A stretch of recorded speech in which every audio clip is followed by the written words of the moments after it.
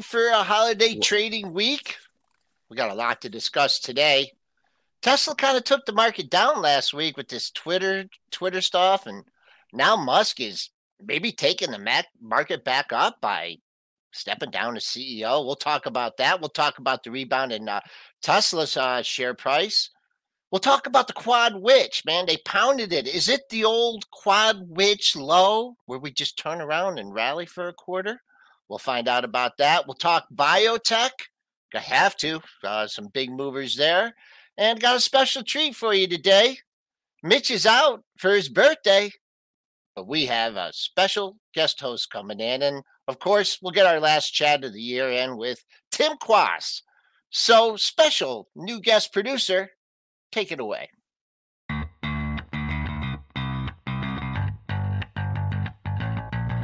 Coming to you live from downtown Detroit, this is Benzinga's Pre-Market Prep with your host, Joel Elkanin. This is a volatile puppy here, isn't it? And Dennis Dick. I'm bidding a penny. I'd buy that stock for a penny.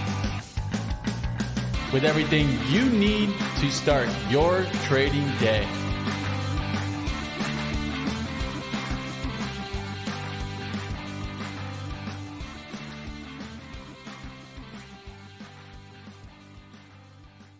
Let's take a look at the futures markets or the SPY. We're traded up 12 and a quarter handles. A little bit of a weak close, but we're back. Can we get back over 3,900 today? We're looking at the dollar index. That's down a dime. UUP or UUD, if you want to look at that, at 104.55. TLT, after holding up pretty well last week, that's trading down $1. Crude just hanging out in the 75 handle, or you could look at the USO. Crude up 35 cents at 74.81. Gold climbing back above 1,800 at 1802.30. That's up $2. You can look at the GLD if you want.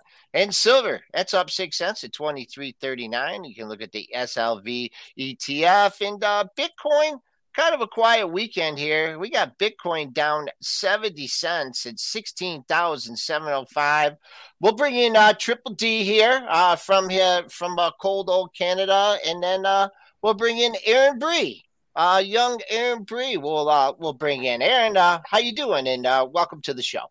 I'm good, Joel. Joel, thank you, and to you and Dennis for having me this morning. Shout out to everyone in the chat and the audience today. It's been it's a pleasure to be with you guys this Monday morning, filling in for Mitch. We're going to have a good show. Like Joel said, we've got Tim Quas. We've got some good topics today. How are you guys doing this morning? We're doing good. I'm in a snow day here, so kids don't have school today. About 8 to 10 inches of snow here falling overnight. It's pretty snowy looking out there. I was just looking out the window right now. And I'm warm in here. I'm warm in the office, so we're ready to go. Lots of good news here, at least from the markets, at least for Tesla, it appears this morning here, Aaron. So welcome to the show, and what's up?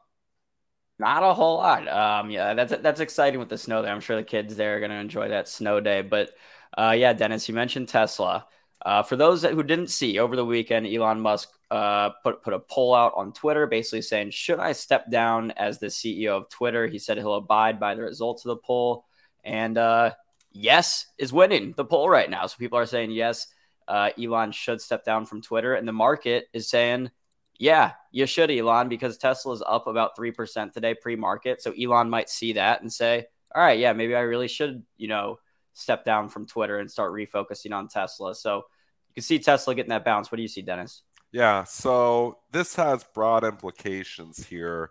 There's been two things weighing on Tesla. One, the overall multiple contraction that we've been seeing in 2022 in high multiple names. But the second thing is no coincidence that he obviously took over Twitter about a month and a half ago or 2 months ago, and the stock's been straight down ever since. One, investors are worried about what he's saying on Twitter, so they're worried about potential brand harming of Tesla because he's tweeting too much and saying stuff that may be offending certain people. And then two, they're worried about that he's spending too much time with Twitter and not enough time with Tesla. So for both reasons, Tesla investors do not like him at Twitter. And I don't think it's a coincidence that when he first started that poll, the no's were winning, actually. I looked at it, I was like, wow, the no's were winning on the first 50, a couple 100,000 votes.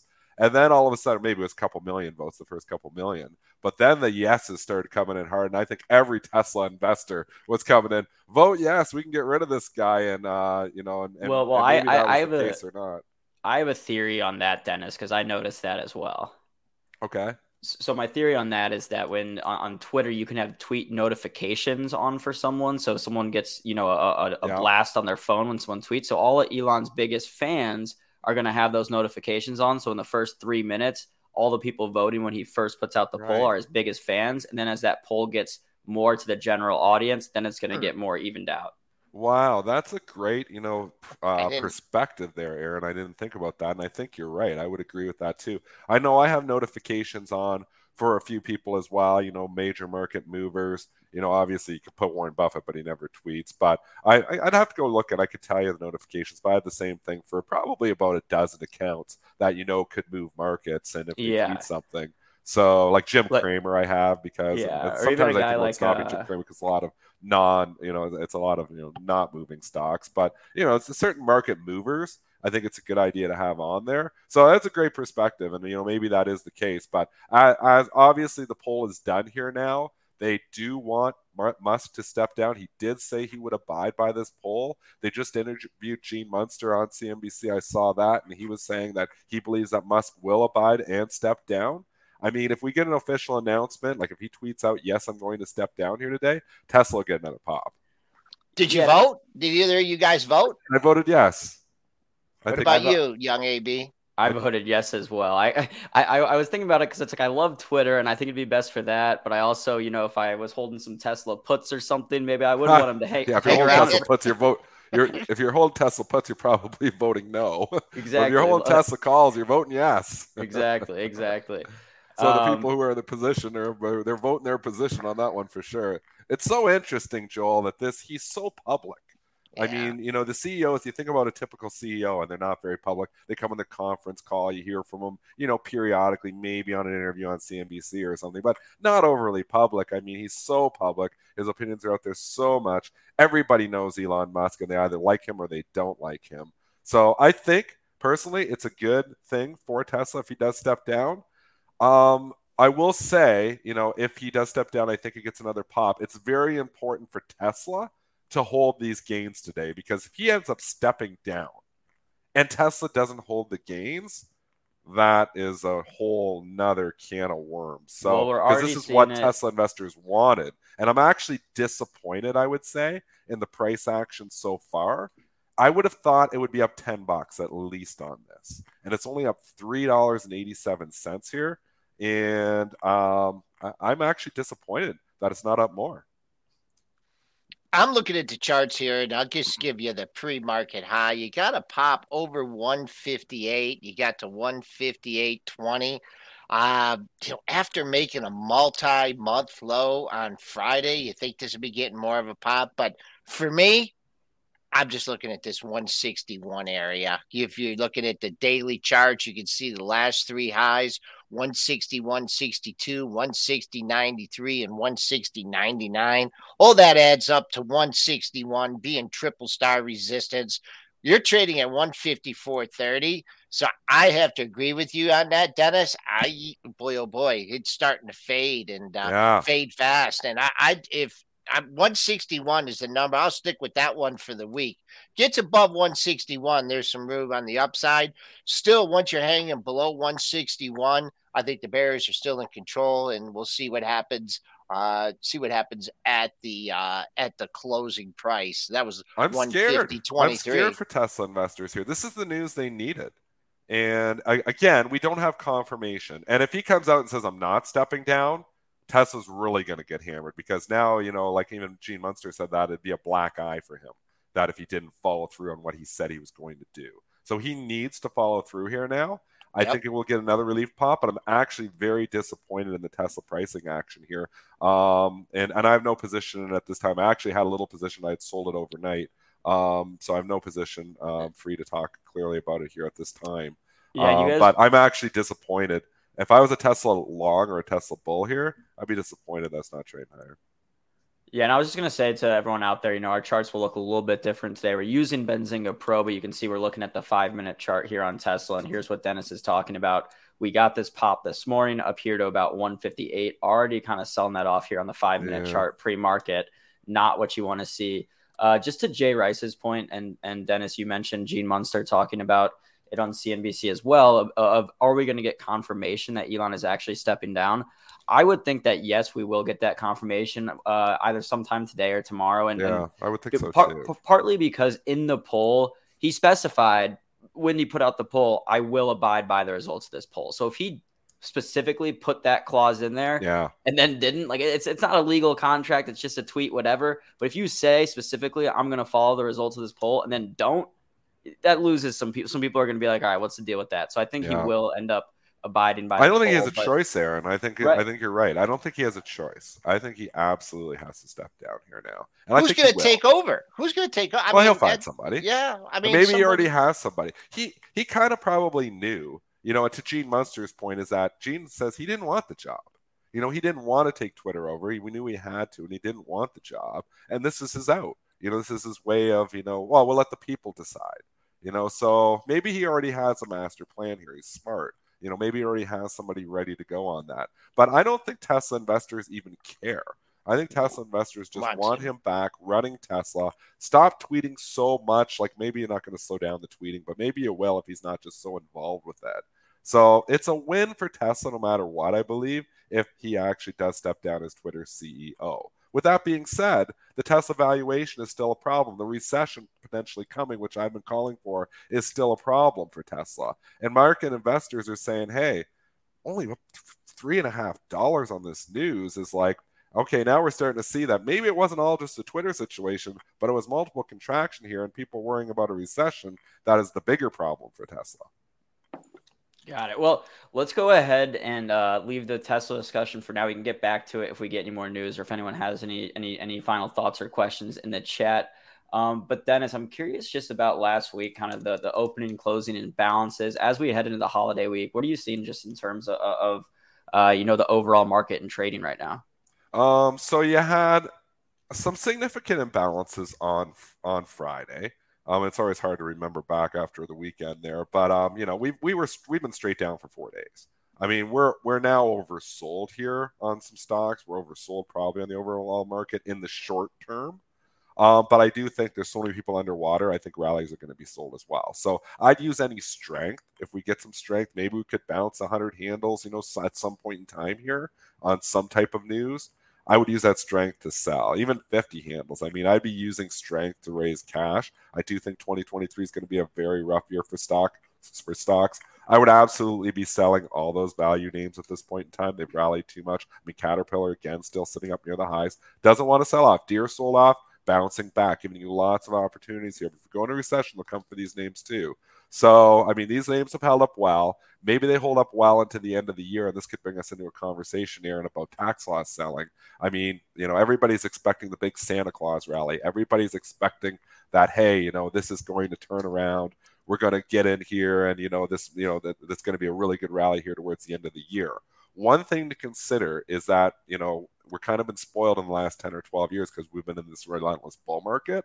Most of the years have been up years. What you actually see sometimes occur at the end of the year is a continuation of the whole year. So we're, maybe your perspectives are skewed a little bit because, 8 or 9 or 10 of these years in the last 12 have been up. So then you just see that continuation of, the move. But 2022 has been a very bad year for stocks. So I would think tax loss selling is going to come into play in a lot of those beaten down names. So I don't think I would be coming in here and buying the squares and buying all those other ones saying, yeah, they're going to bounce towards the end of the year. The opposite can actually occur here, that there's so many bag holders sitting on these stocks, you could see continued pressure. I would actually be thinking about January 1st as more of the time that I would maybe start to buy some of these beaten up growth names, as opposed to trying to come in them with 2 weeks left thinking you're going to get this end of the year rally. Couple things here on those comments. Just going back, the imbalances, they were really flipping in the morning, right? because I saw They're a lot of flipping on night yeah, too. They were really yeah, flipping, yeah. There were no flipping discrepancies, imbalances. and then the little rally at the end of the day. Maybe they came in a little bit to the sell side because I even saw some after hours trading. But we just technically here, just going about the market and Dennis, what you had talked about the continuation of the Yeah, trend. You know, we lost the number, my bullish levels last week when we took out the prior week's low at 45.75. So we have a new bogey on the downside, obviously, and that's Friday's low at 55 and a quarter. That's 90 handles lower. The only thing that like the bulls, and it's not a very big hat rack, that you can hang this hat on, is that you do get turns in the market off quad witch expirations. Major turning points in the market, either major highs or major lows. So the Bulls got a lot of work to do this week, and they got to do. defend that low from Friday. Because when I look at the daily, and you can bring up the daily and the SPY, when I bring up my daily in the S&P, and markets don't go all, right to where you think, but there's just no daily lows in here to support that area. The two major lows that you have are under 3,800 at 3,780. So are we going to build a base above that? So I reiterate, maybe the quad witch turn, and we talked about this too last week, Dennis. It just seems like on rallies, people know where they want to sell.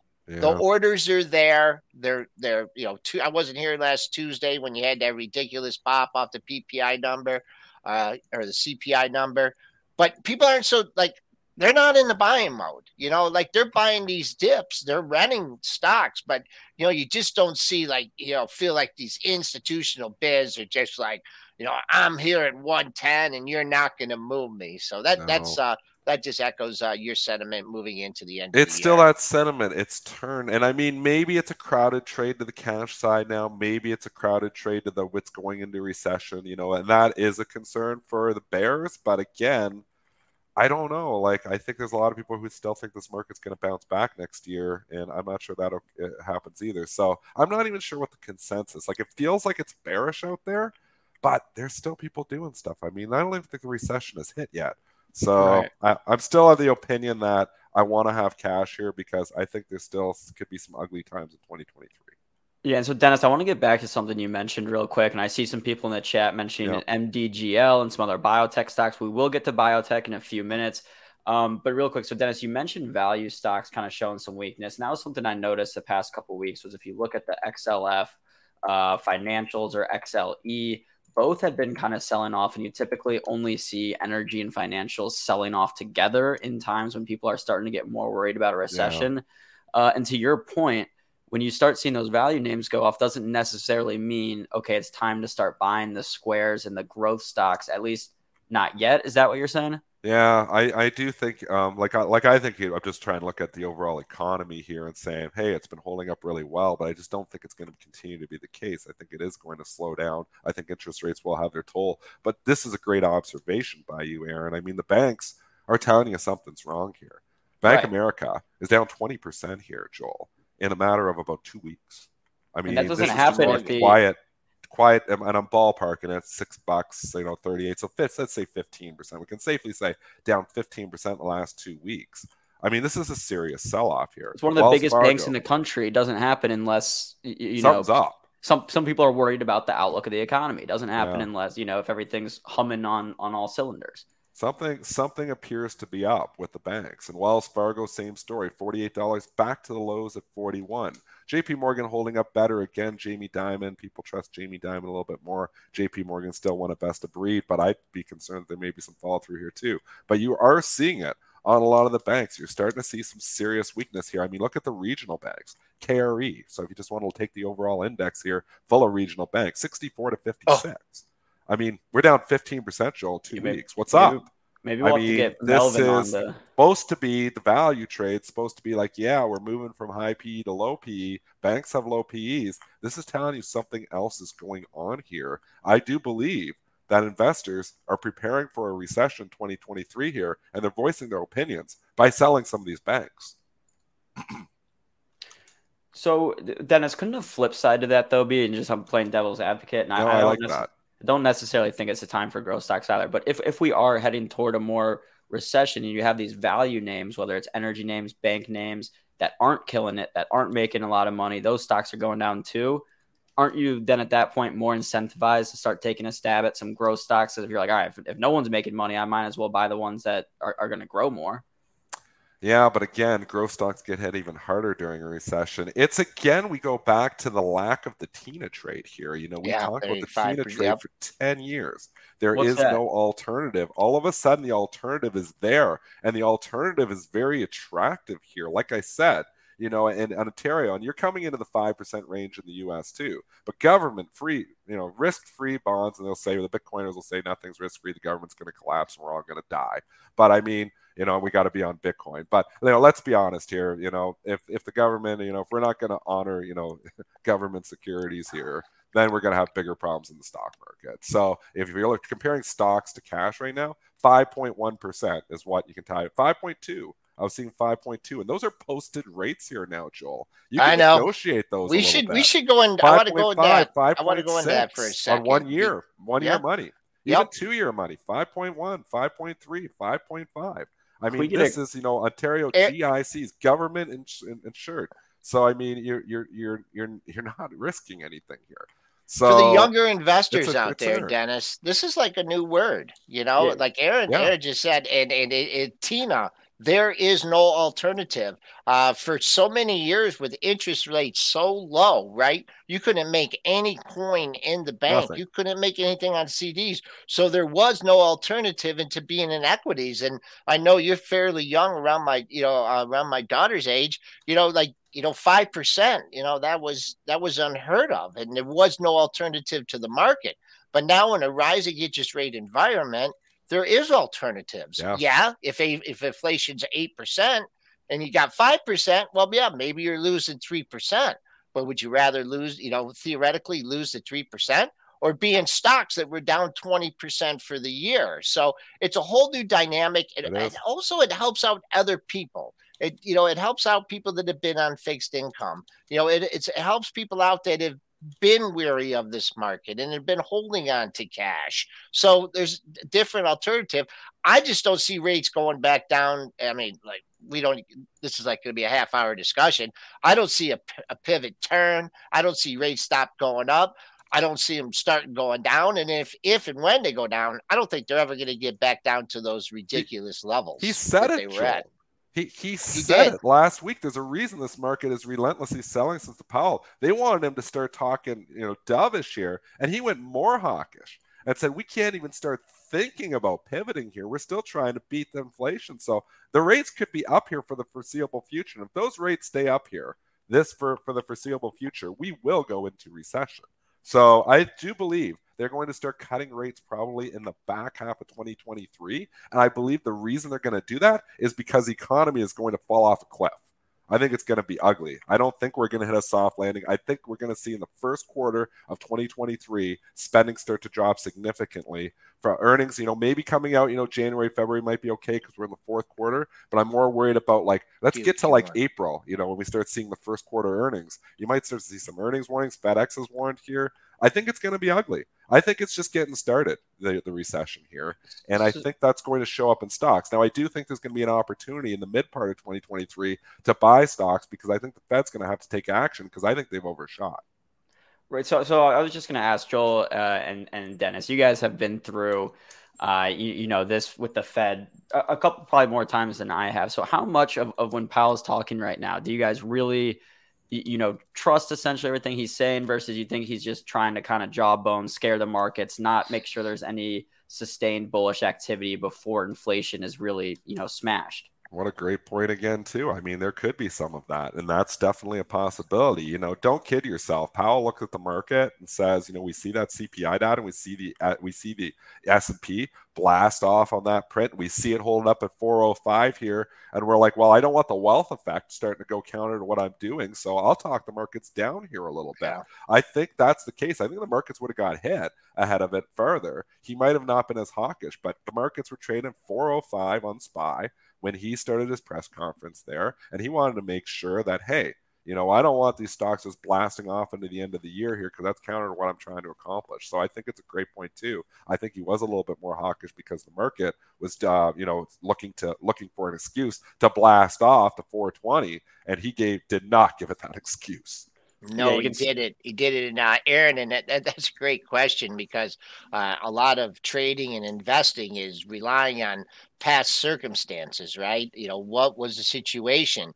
And, whatever you think, if he's doing a good job, a great job, a horrible job, he is confronted. There's no textbook for like a pandemic, where you have supply side shortages to an overinflationary period.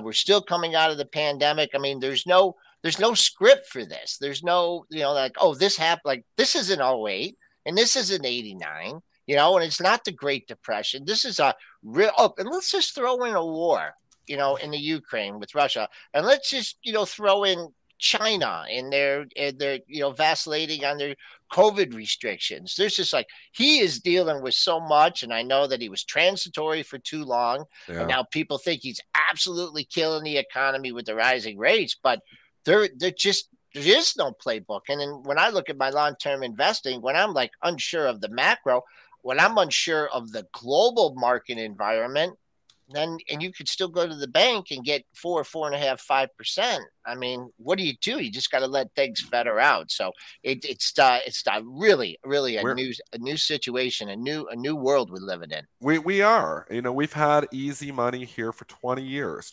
20 years have driven this bull market into valuations that it had no business being at. We had no business trading 27 times earnings on the S&P at the end of 2021. No business up there. We had no business trading 100 times earnings on all these stocks, or 20 or 10 times sales, or 15 times sales, or 20 times sales. It's all come to roost. Now, again, the value trade has, outperformed, and the value trade's been very good. But my concern is that the value stocks, they've kind of flocked investors from growth to value, and we've seen that trade happen. But now I almost wonder if you shouldn't be going from value to cash, because the value stocks like the utilities piled up so well. And I've been calling for a utility sell-off for a while. It really hasn't occurred. I do think it's going to eventually be coming, though, because why in the hell do I want to go take stock market risk, even though utility stocks, people still pay their utility bills. They're very, recession resistant. But with the TINA trade being dead, I'm like, I'd rather just be in cash than utilities. So I'm shocked, that somebody's going to go in and jump into an XLU for a 2.9% dividend, or into a Southern for a 3.92% dividend that isn't growing much, when they can go get 4 or 5% in cash. It's actually surprising me that those stocks haven't sold off more. Boy, that Southern had a nice rally. We were looking at that thing a while ago. Nice rally to sell. Yeah, it had a rally, but looks like it turned hard at 72 there. Looks like it's going to get back maybe half of that move to 66 or 67. But the XLU, I mean, everyone was hiding out from that when people came out of that trade. That's when we got the relief rally in the market. But boy, it looks like, I'm just looking at that XLU, 4 red days in a row, breaking down through a consolidation area. That chart's not looking too good. I mean, Aaron, bring us to the bullish scenario, because the chat's hating what I'm saying right now. They want to hear that they're going to get all their losses back in 2023. They don't want to hear that it's going to be a worse year for stocks. And there's a case to be made that, hey, I could be wrong. Maybe we don't go into recession. Maybe we do go into the soft landing. Can you tell, do you have a bullish scenario here, Aaron? Do you think? I'm throwing you right under the bus here, but you said you like to play devil's advocate. I'm asking you to play devil's advocate with my bearish recession scenario. Yeah, I do think there. I mean, and I think it goes back to what we were saying, is that if there is a lot of what Powell is saying right now, he's doing so, in the sense of to try to just suppress the markets a little bit, but knowing, because if he comes out and says, hey, we have made a lot of progress on inflation, we're going to, do a smaller rate, 50 basis points this time, maybe do 25 next time. And we're looking a lot better than we were 3 months ago, which may be the truth. Like you said, market goes up to, all right, look where we're at on the chart. So this is a SPY daily. Right where you were talking about, we hit our highest point since like September or you had to go back here to September, the last time we were there. So you have Powell saying, okay, we've finally made some progress on inflation. Now we want to give it all up and see the market rip back up to 430. No, he wants to scare it a little bit.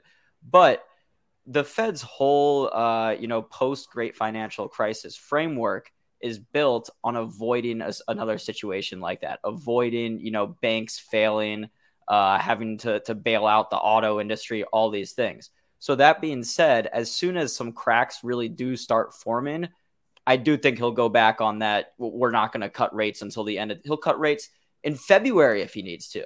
So he's not going to say that right now, but that is my bullish case, is that a lot of what he's saying right now, he's not, is more so just to kind of dampen the markets and not really about the whole outlook of the economy in 2023. I'll come in the middle here because, Dennis, you're giving, a bearish perspective, and Aaron, I don't think we're going to see a rate cut in February, no matter what the circumstances are. But I don't know. I don't know if I need to come up with a term of like a rolling recession, because there are pockets of the economy. I know there's a lot of layoffs going on in the tech industry, and there's going to get a lot of people that were making 150, 200 grand a year.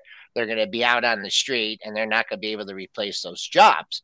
But then again, I look in the service sector, and I look in the airline sector, and the last few times I fly, they're talk to the stewardesses and boots on the ground, and they're like, the stewardess from Delta told me they were hiring 6,000 pilots and stewardesses and mechanical people because they just can't meet the insatiable demand. Now, is the recession going to suck that out of it? Are people just spending like free willy because they were, locked up for 2 years? We talked to Michelle Krebs a couple of weeks ago. Is there, is there labor, do you see unemployment coming, higher from the car industry? She said no. Going to a more personal standpoint, my wife looking for medical assistants, can't find people to work in their office. So maybe it's not going to be those really, those high paying tech jobs are out there.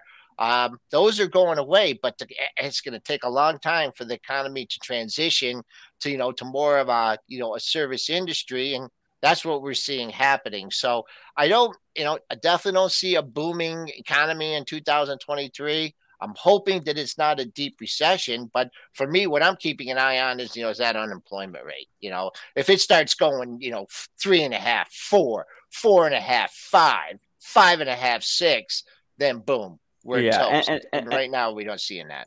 And I'll just say, wrapping up my point, I don't think the Fed's going to start cutting rates in February. My point was that if, Bank of America is talking about having to lay off half their staff or their business going, whatever, some big cracks like that are forming, then the Fed may have to reconsider earlier than initially thought. And the other, part that I'll give just on being somewhat bullish here is we have seen now inflation come down a decent amount without a big increase in employment, so I'm not saying that a soft landing is possible, really, because it doesn't seem like Powell thinks it's possible. Powell's basically saying we need to see unemployment go up. But if you would have told people 3 months ago that you would see inflation come down a little bit without unemployment skyrocket, people would take that as a good sign. And I think that, helps us understand why we were trading above 400 on the SPY compared to where we were 2 months ago. It's because a lot of people didn't think that'd be possible. We've made some progress there, but still got a ways to go, and the Fed's continuing course. Should we bring Tim into this conversation? Yeah. Do we got Mr. Quast in the background? I do not see Mr. Quast in the background. Let me give him a ping real quick. He's timely, though. 30 seconds still to his spot. So 30 seconds to his spot. He's a busy boy, so he probably didn't come on until the last second. Okay, just real quick on the update. Since we came on the show, we have a little bit of a fade going on here. We were trading comfortably up, in the 30, 39, 90 area. That late day rally that got us halfway back, just from the daily range, and I take the daily range from the Globex high. That was at 38.95. We faded just above that. We're fading again. I think your setups for early this week. I think what the bulls need to prove, and they're not doing a very good job of it right now, is that we're going to get over 3,900. We're going to do some work in the 3,900, maybe get up to Friday's high. That's what the bulls need to do. And all the bears are thinking about was, man, there's nothing under that low from Friday. If we can get into that area. The other thing that's concerning to me, bring up the Apple chart here, is that we've come down to this 135 area. We've come down once. We've come down twice. We've come down 3 times. This is the 4th time down. and we are not bouncing out of here. We are, I mean, yep, we're up 40 cents. But if Apple, even if it struggles to get over yesterday's high, you're talking about a major area of support that's being breached. You're talking about the top component in the S&P 500 index. You're talking about an area of 3 monthly lows of support. There's a lot of things that are not adding up to a good week for the market. That chart looks horrible. It does. Talking about 24 times earnings on a stock that 7-8 years ago traded at 10 times earnings. You're talking about a company that is a cash cow. But again, if we're going to recession, maybe I'll just hold off upgrading my iPhone for the next year. Don't think Apple is recession proof. People call it a consumer staple. It is until it isn't. So people like the new iPhones, but they have to eat. They don't have to upgrade. So I think there's a concern. I've had my Apple in my long-term portfolio for the better part of a decade, and we know I hedged it all at 155. I was hedged early because it went to 170 afterwards, but I've said on this show, I could see a scenario that Apple could get under $100. Yeah, I mean, Joel, I mean, I didn't notice how bad this Apple chart looked either, but Dennis, like you called, Tim Quast came in right at his allotted time. I see Mr. Quast hanging out backstage. I bet Tim didn't know that he'd have me, producer AB, on pre-market prep this morning, but I see Tim still dark where he's at because he's out west. But let's go ahead and give Tim his intro and bring him on the show, see what Tim's been watching.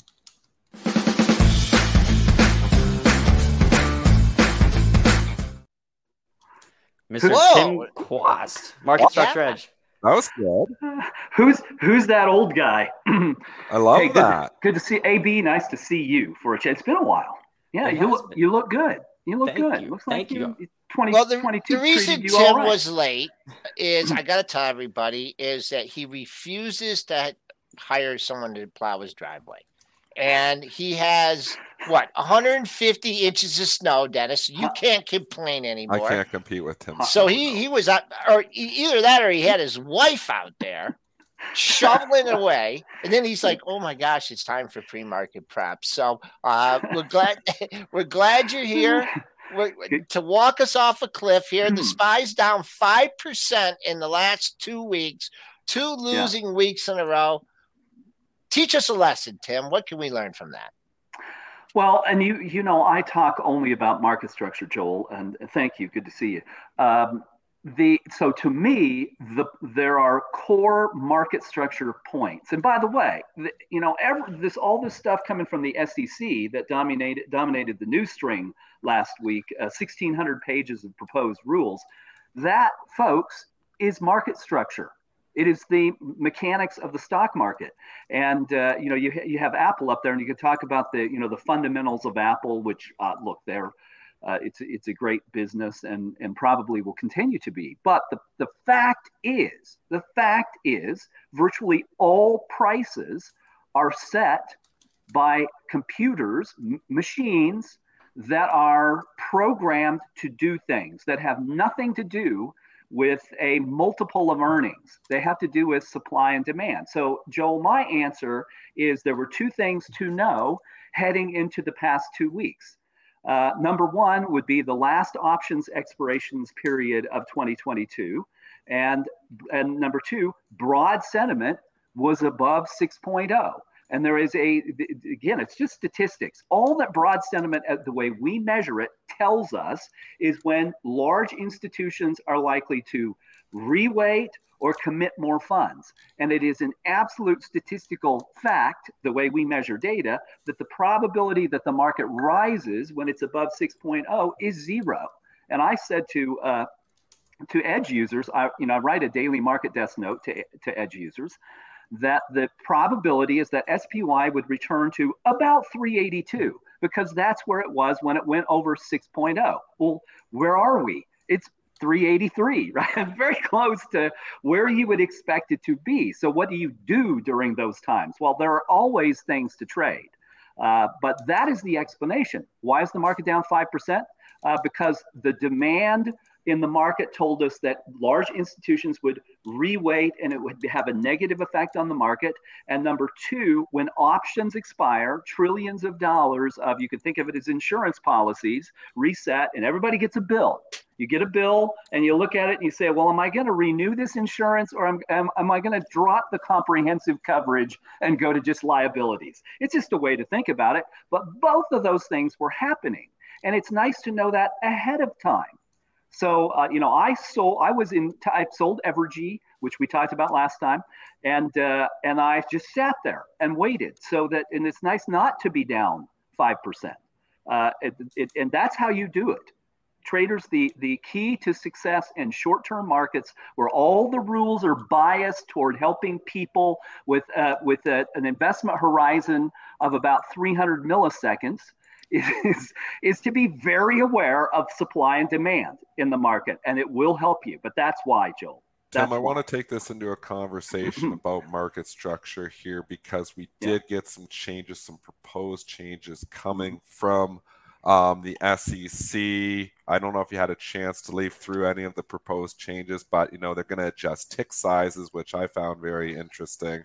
Obviously, looking at some more disclosures and stuff too, but maybe start with the tick size discussion here, because this obviously is going to change market structure substantially. It's the first major changes proposed really since Reg NMS here. What are your thoughts overall, and then what do you think of the new tick sizes potentially? Right. So, and traders, the reason that you have to look, it's mind numbing. I realize that. And you think, why would I care about this stuff? I just want to trade good stocks that are likely to rise if I'm long or fall if I'm short. And would that it were that you could just, count on those two things, but you can in a sense. So my impressions, Dennis, I read the summaries. I read everything that the Wall Street Journal, either editorially or journalistically, has written about it. The big folks who write for the Wall Street Journal about those things tend to be Alex Osipovich, Paul Kiernan, Telis Demos, who used to be at the New York Times. So, and I know them all. The one word that you will not find in anything, any of the documents, any of what's written about it, is the word issuer, which, by the way, is a public company. And the stock market does not exist without public companies. So very, very quickly, if you go back in history is a great teacher. What created the great capital markets of the United States? Well, it was a group of brokers who said, we will charge a minimum commission and give each other preference so that we can provide a supportive ecosystem for public companies and investors who want to invest in them. And that worked for 200 years. That was the Buttonwood Agreement in 1792 that created the NYSE. The Reg NMS, which you mentioned, Regulation National Market System, upended the two core principles of that agreement, which were a minimum commission. That's how you get a $2 broker, $2 minimum commission. And we will give each other preference. So the first place you go is this group. Can we buy and sell amidst each other? And if not, then we go somewhere else. Well, that's gone away. Reg NMS prohibited giving preference to anyone, and it capped fees at 30 cents or 3 mils in the market. And so what did that do for traders? Well, it destroyed the ecosystem that supported the formation of public companies and the support of them in the secondary market by banks that would hold the stock and write research. That stuff has been demolished, and the market has been turned over to machines. No offense to the Citadels of the world, but they don't have any customers in that market making operation. They don't write research. They don't carry shares. They don't want to own anything at the end of the day. So what you end up with is a market with tenths of pennies mattering to the folks who are setting all the prices. Well, it's antithetical to the interest of public companies that have long-term horizons to create wealth and growth for long-term committed investors. Okay, so that's what we have.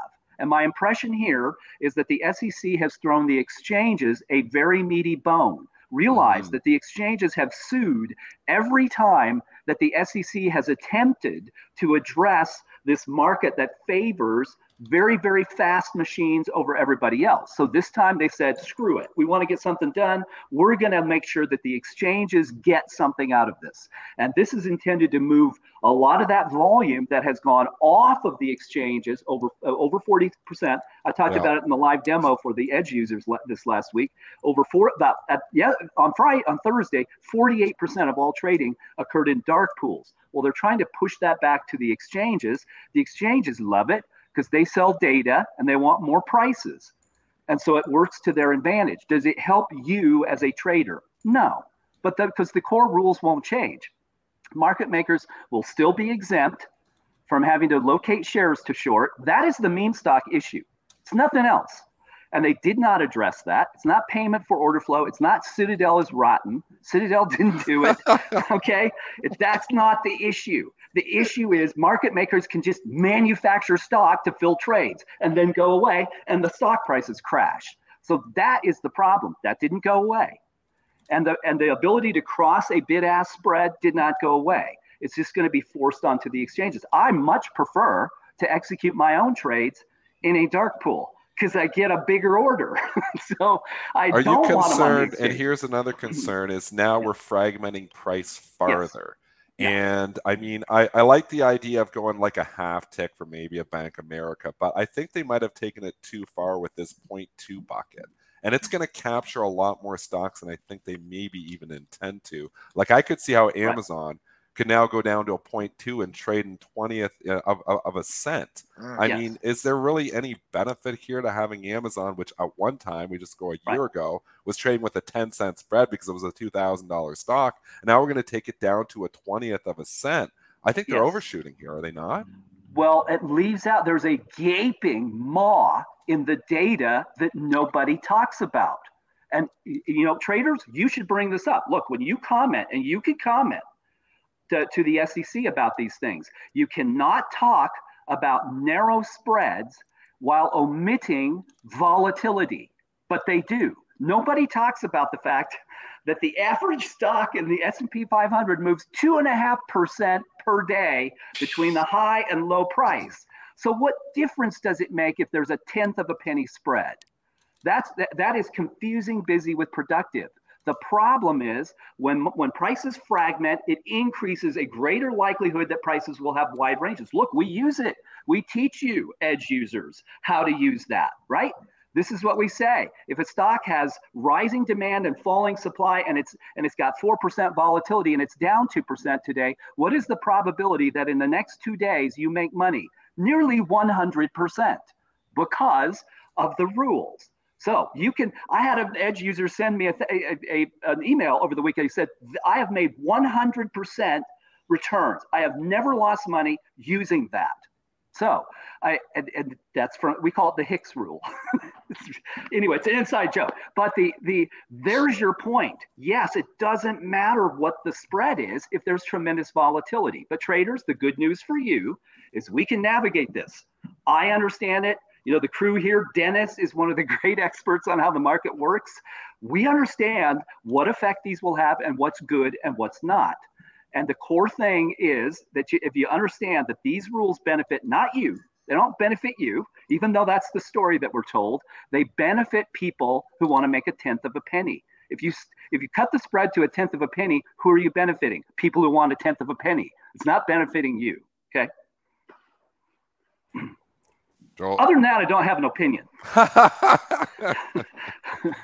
All right. So what should investors do this These week? changes, just to sum up, these changes are being, they're going to be a comment period here. Yes. And they'll probably be implemented in the second quarter of 2023. So we're a little ways away from implementation here yet. But these are proposed, and there'll be a comment period, and they may not go through, but in all likelihood, a lot of these changes are going to go through. And it will take some time. And remind me, AB, when we get into the new year, I'll make sure to give you the links so you can put that in the chat for how to make comments on this.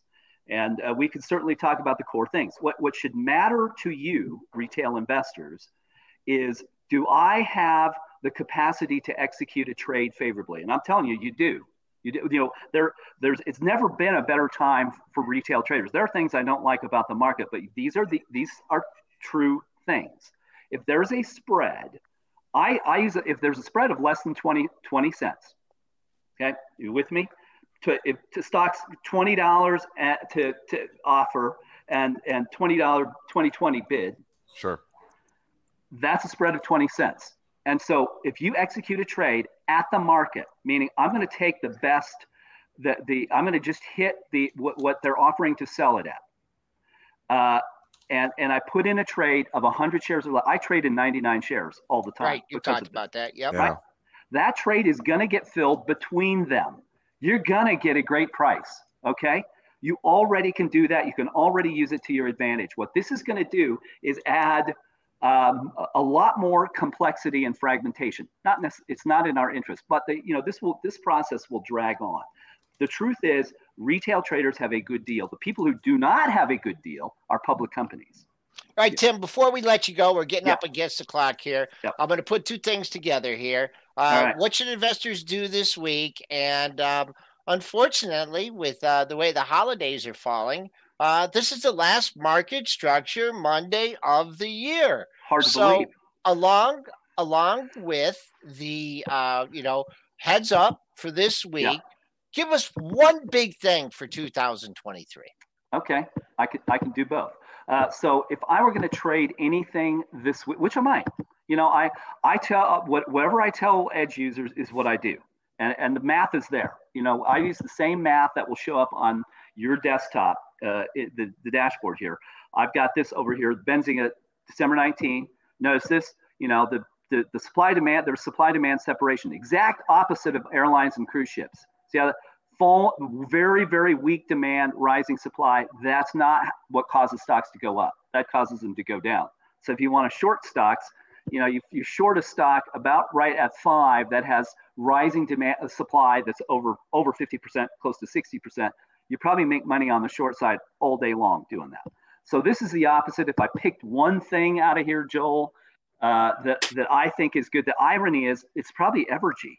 I mean, Evergy has gone from a big and stable to a stock that just hit 10 with falling supply. Well, generally speaking, that will produce a return. It's not going to produce a lot, but if this stock is down today, 1.5%, I'm buying that because it's probably going to give me that much tomorrow or the next day. That's not a lot, but it beats declines, and you can wash, rinse, repeat that over and over. So then the big thing, I have a real making predictions always renders fools of everyone. So with that qualifier, right? If you want to appear a fool and then confirm it, open your mouth, right? So but here's what I will say: I am predicting that we will have a flash crash this year. That is, so if you go back to May 6, 2010, the market fell apart. I don't know when or where, but the reason I'm saying this will occur is because the market has become so driven with purposes that are other than the economic factors that we can observe with our eyes, that a wide gap forms between them, and at some point that's going to reset. So I will say it will come with maybe a bad jobs number. All of a sudden, whoa, 500,000 jobs lost in a month. That could happen. A currency crisis. Does the Japanese central bank have to intervene because the yen is weakening so dramatically? That could happen. Or a large bank fails, like Credit Suisse. I'm worried about Credit Suisse. Yeah, I am too.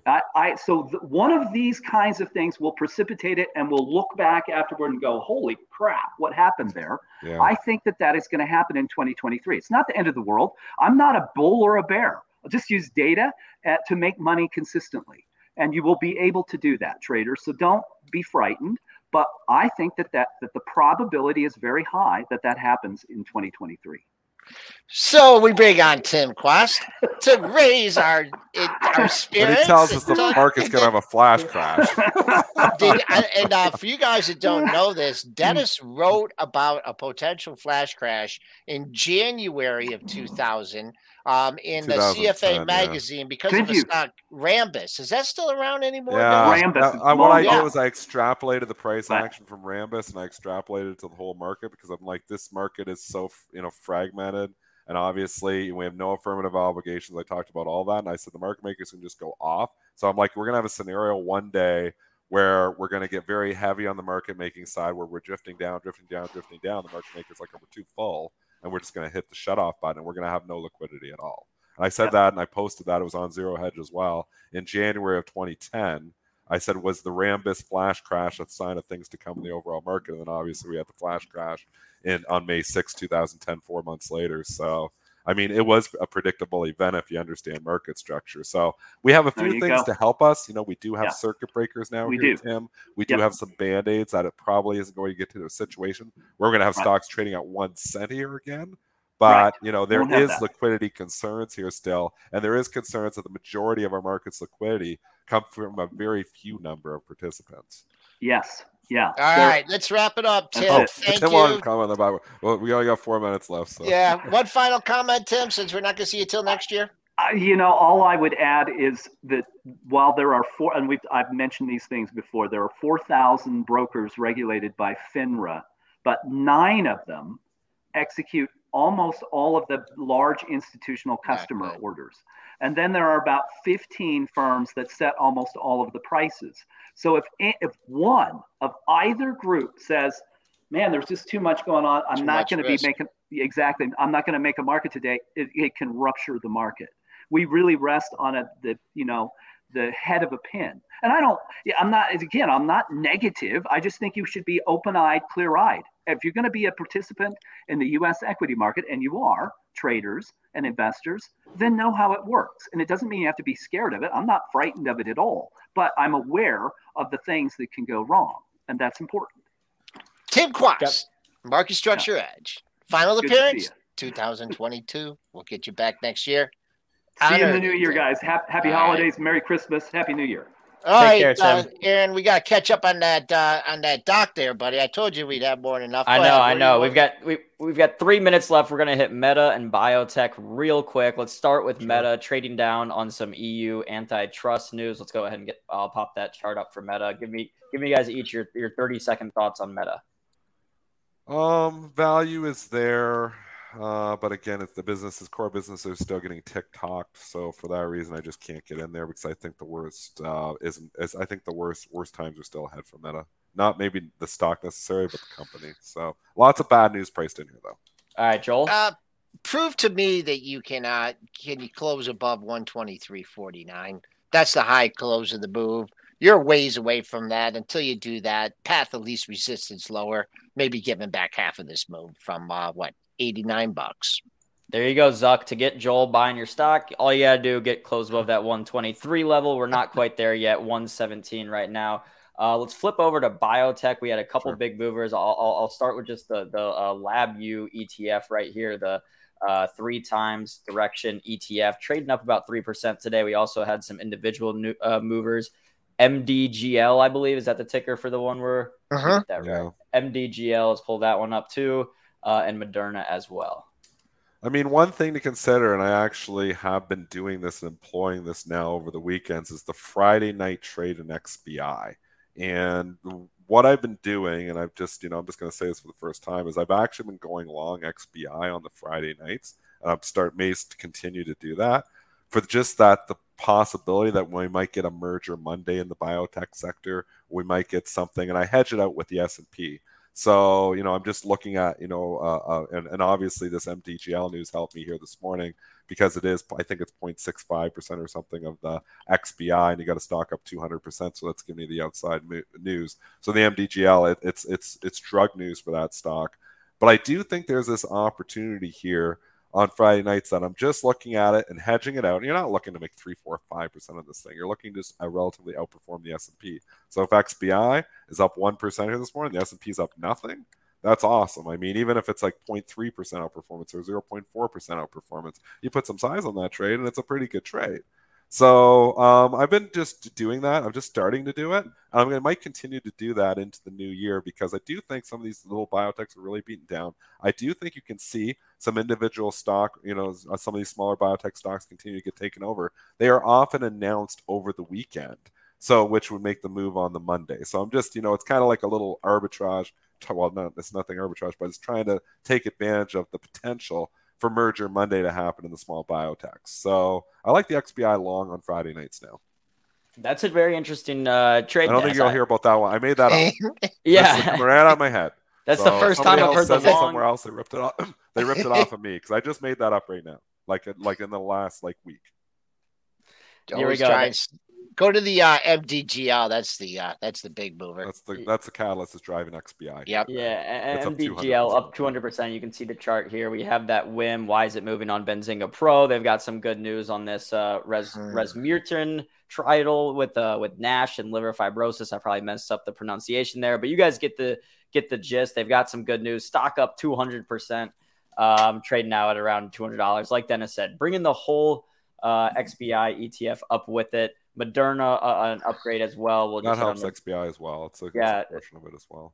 Moderna caught another upgrade from Jefferies, I believe. Trading really well, up 50% the last 6 months, but it is 9 a.m. Dennis, Joel, you guys got any final thoughts as we head into the open today? Very important, taking it back to Tesla. Very important that, one, Musk follows through on what he said he was going to do, or Tesla's really going to get hurt. Two, the Tesla holds the gains and does lift when he officially announces it. If he officially announces it on Twitter, I think you'll see that lift again in the stock. It's very important that Tesla holds those gains because this was, what a lot of people were saying was weighing on Tesla. And if it can't get a relief pop from this, then it's telling me that investors are not so much concerned as much as we thought about the Twitter situation. They're more concerned about a potential recession in 2023 and that impacting Tesla's core businesses. So it's very important Tesla hold the gains here today. Just for me, I mean, we're struggling here. We're trying to hold unchanged here. I'll go a little bit tighter than that low from Friday. I'm looking at that pre-market low at 72.75. That was also your last after-hours print, so there was a little hesitation selling. So if we can hold that, then I think we got some room to the upside. Absolutely got to end this day in the 3,900 handle, or else I'm afraid the bears are still in control. If we take out that low for Friday, you can look on your charts. You can see what kind of support you had back in your stocks on November 10th and 11th, I believe, were the days, but they're not much in the S&P. I think we got to give AB a small hand here. He's traveling and being a co-host the first time on with us and throwing us some stuff to talk about. So great having you, AB. I know you got some other shows coming up later on, but great job. And Triple D, I'll check in with you later I thought you did a great job here, Aaron. We do appreciate you filling in for Mitch here on his day off. So, Aaron, thank you so much for coming in and helping us out. Great job keeping the show flowing well. Of course. Thank you for the opportunity. You guys make it really easy. No struggle at all. But yeah, next time, hopefully if I get to join again, I'll be in the office, so I get a little bit of a nicer setup for you guys. But yeah, we've got live trading coming up. We'll have Benzinga live on after that. Hope everyone sticks around. We will be having the redirect there automatically. The only self-promotion I'll do, I'll drop my Twitter in the chat. If you guys want to give me a follow, please do. If not, all good as well. Dennis, enjoy the rest of your day. Thanks, Aaron. Appreciate it. You hit some good trades today. Thank you. Okay, bye-bye. Bye-bye. All right, guys. I don't know what happened to Joel. I think he might have just popped out. But, guys, thanks again for hanging out with us today. That'll be a wrap on pre-market prep. We're going straight into it with live trading. Again, you do not need to go anywhere. The redirect will bring you to live trading automatically. Guys, we'll be back tomorrow. Till then, peace and love, y'all.